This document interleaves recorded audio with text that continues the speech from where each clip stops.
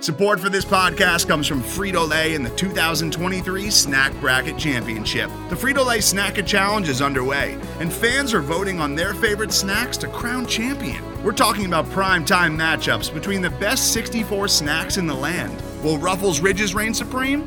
Can Doritos defend their dynasty? Or will Smart Food use their smarts for a surprise upset? Only you can decide. Get in on all the action for a chance to win up to $1,000 or a year's worth of snacks.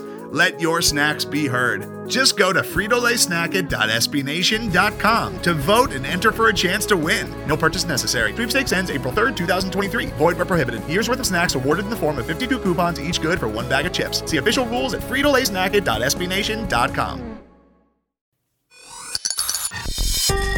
This is the Stampede Blue Podcast, the official podcast of the Indianapolis Colts on the SB Nation Podcast Network. I'm Dave Walker, and on today's podcast, we are talking about the first few days of Colts training camp. As we start off the 2022 season, let's jump into it. All right, few things before we get into training camp itself. Colts did make some moves this week. They signed wide receiver Isaiah Ford, 6'2", 201 pounds, 2017 7th-round pick from the Dolphins, and wide receiver John Hurst, also 6'2", 190 pounds, and was originally an undrafted free agent from the Tampa Bay Buccaneers in 2020. Obviously, with these moves, they came with a couple of guys being let go, and that was wide receiver Kekoa Crawford and defensive tackle Kavion Patton. So a few moves there by the Colts, trying to just fill out camp and see if there's some potential with these guys. Some interesting notes with Pro Football Focus, for those of you who like that site and the metrics they provide. They did rank Quentin Nelson, the Colts all-pro interior offensive lineman, as their 11th best player of all across all positions in their top 50.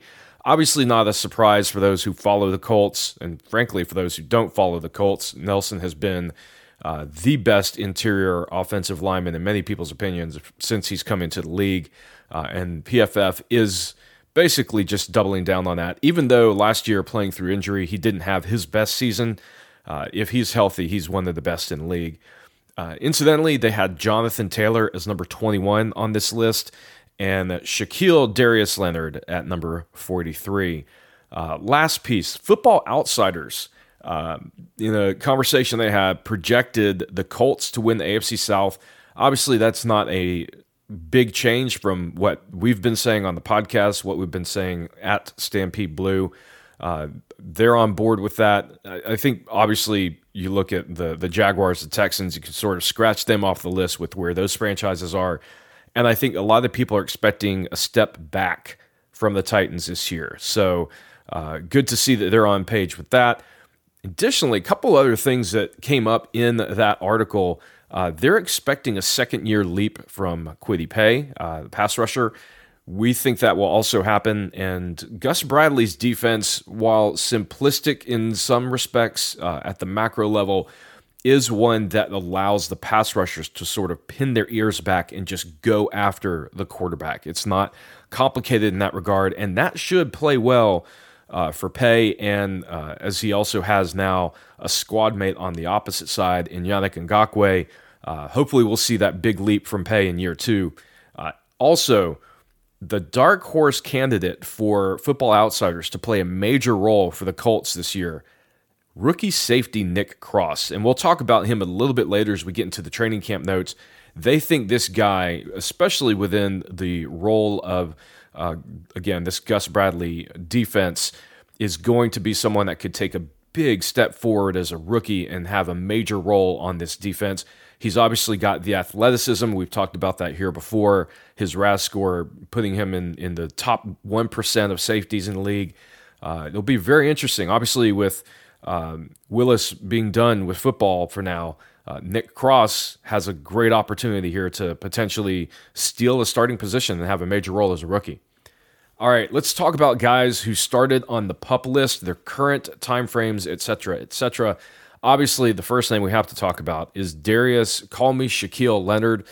For those who are wondering, he did clarify during camp that he has been called Shaquille all of his life. Shaquille is his middle name, and he did ask those there to start calling him Shaquille now, if possible.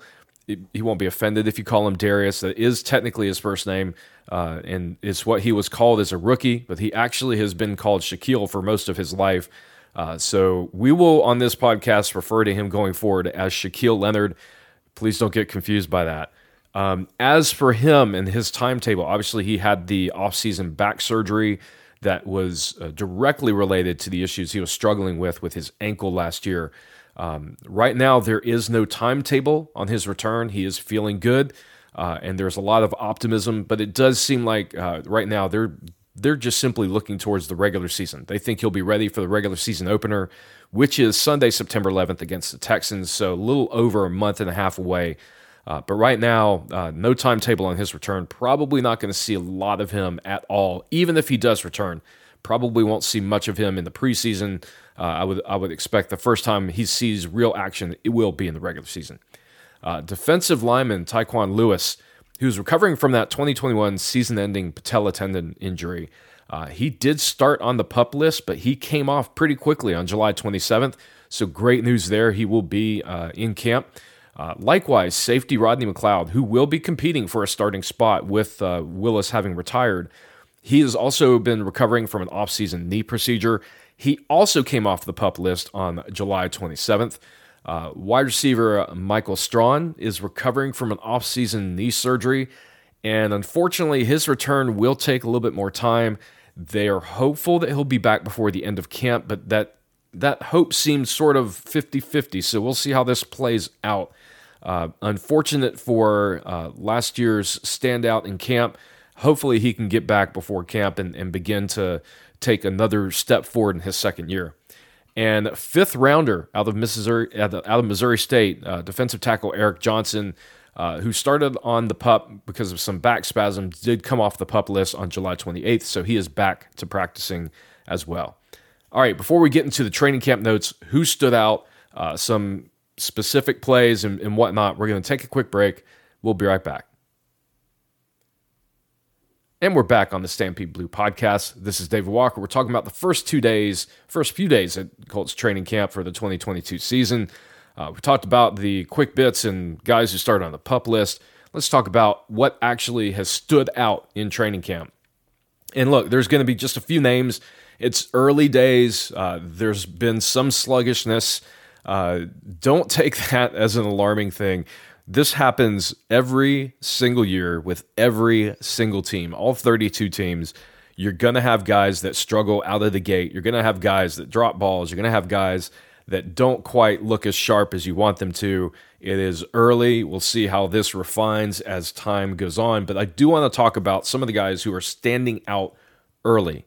At the top of the list, which is great news, considering the position and the importance of it, quarterback Matt Ryan.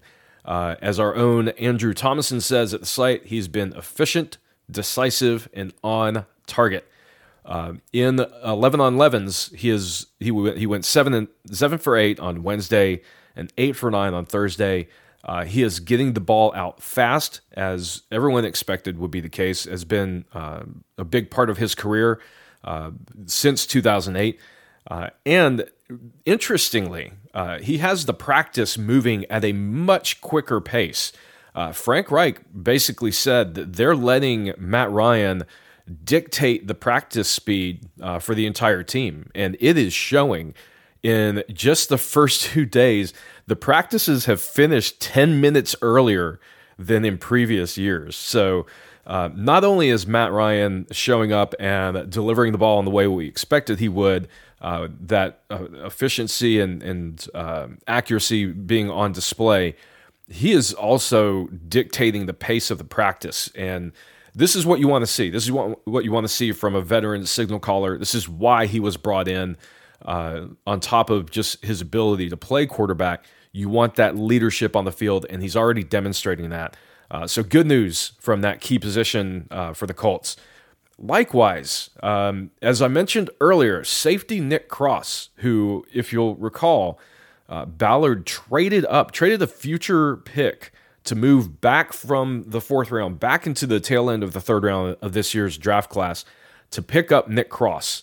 And I've said on this podcast that I think the team is going to give him time to develop, but then Willis retired. And I think that obviously is going to have an impact on their plans. But on day one, he had a diving interception of Matt Ryan. His physicality, his speed, his athleticism is already on display. Keep an eye on this guy through training camp.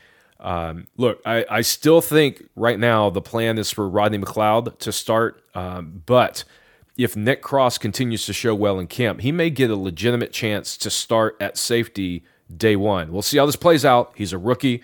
Still a lot of time left for those decisions to be made, but early impression is a good one. Likewise, second rounder, the 6'7" tight end, Jelani Woods, who has just absolutely bonkers physical skills. If you remember, we've talked about this. His RAS score put him in the elite category compared to other tight ends in the league. Well, he snagged a pass up the seam from Nick Foles, getting behind the defense. We're already seeing some of that athleticism come to fruition.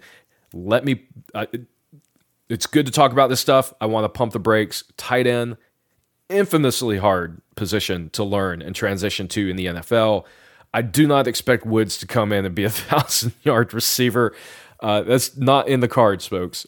However, if you're looking for signs of promise from this second rounder, I think we are seeing it. And we're just going to keep watching how he develops over time, and perhaps he can carve out a small role in his first year with the Colts.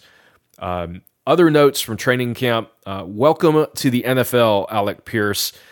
He had two matchups against Stephon Gilmore, the corner that we signed this offseason, multiple-time Pro Bowler and All-Pro, and he got beat in both matchups with Stephon Gilmore, which is to be expected. Look, Alec Pierce is a rookie. Gilmore has played against the best of the best.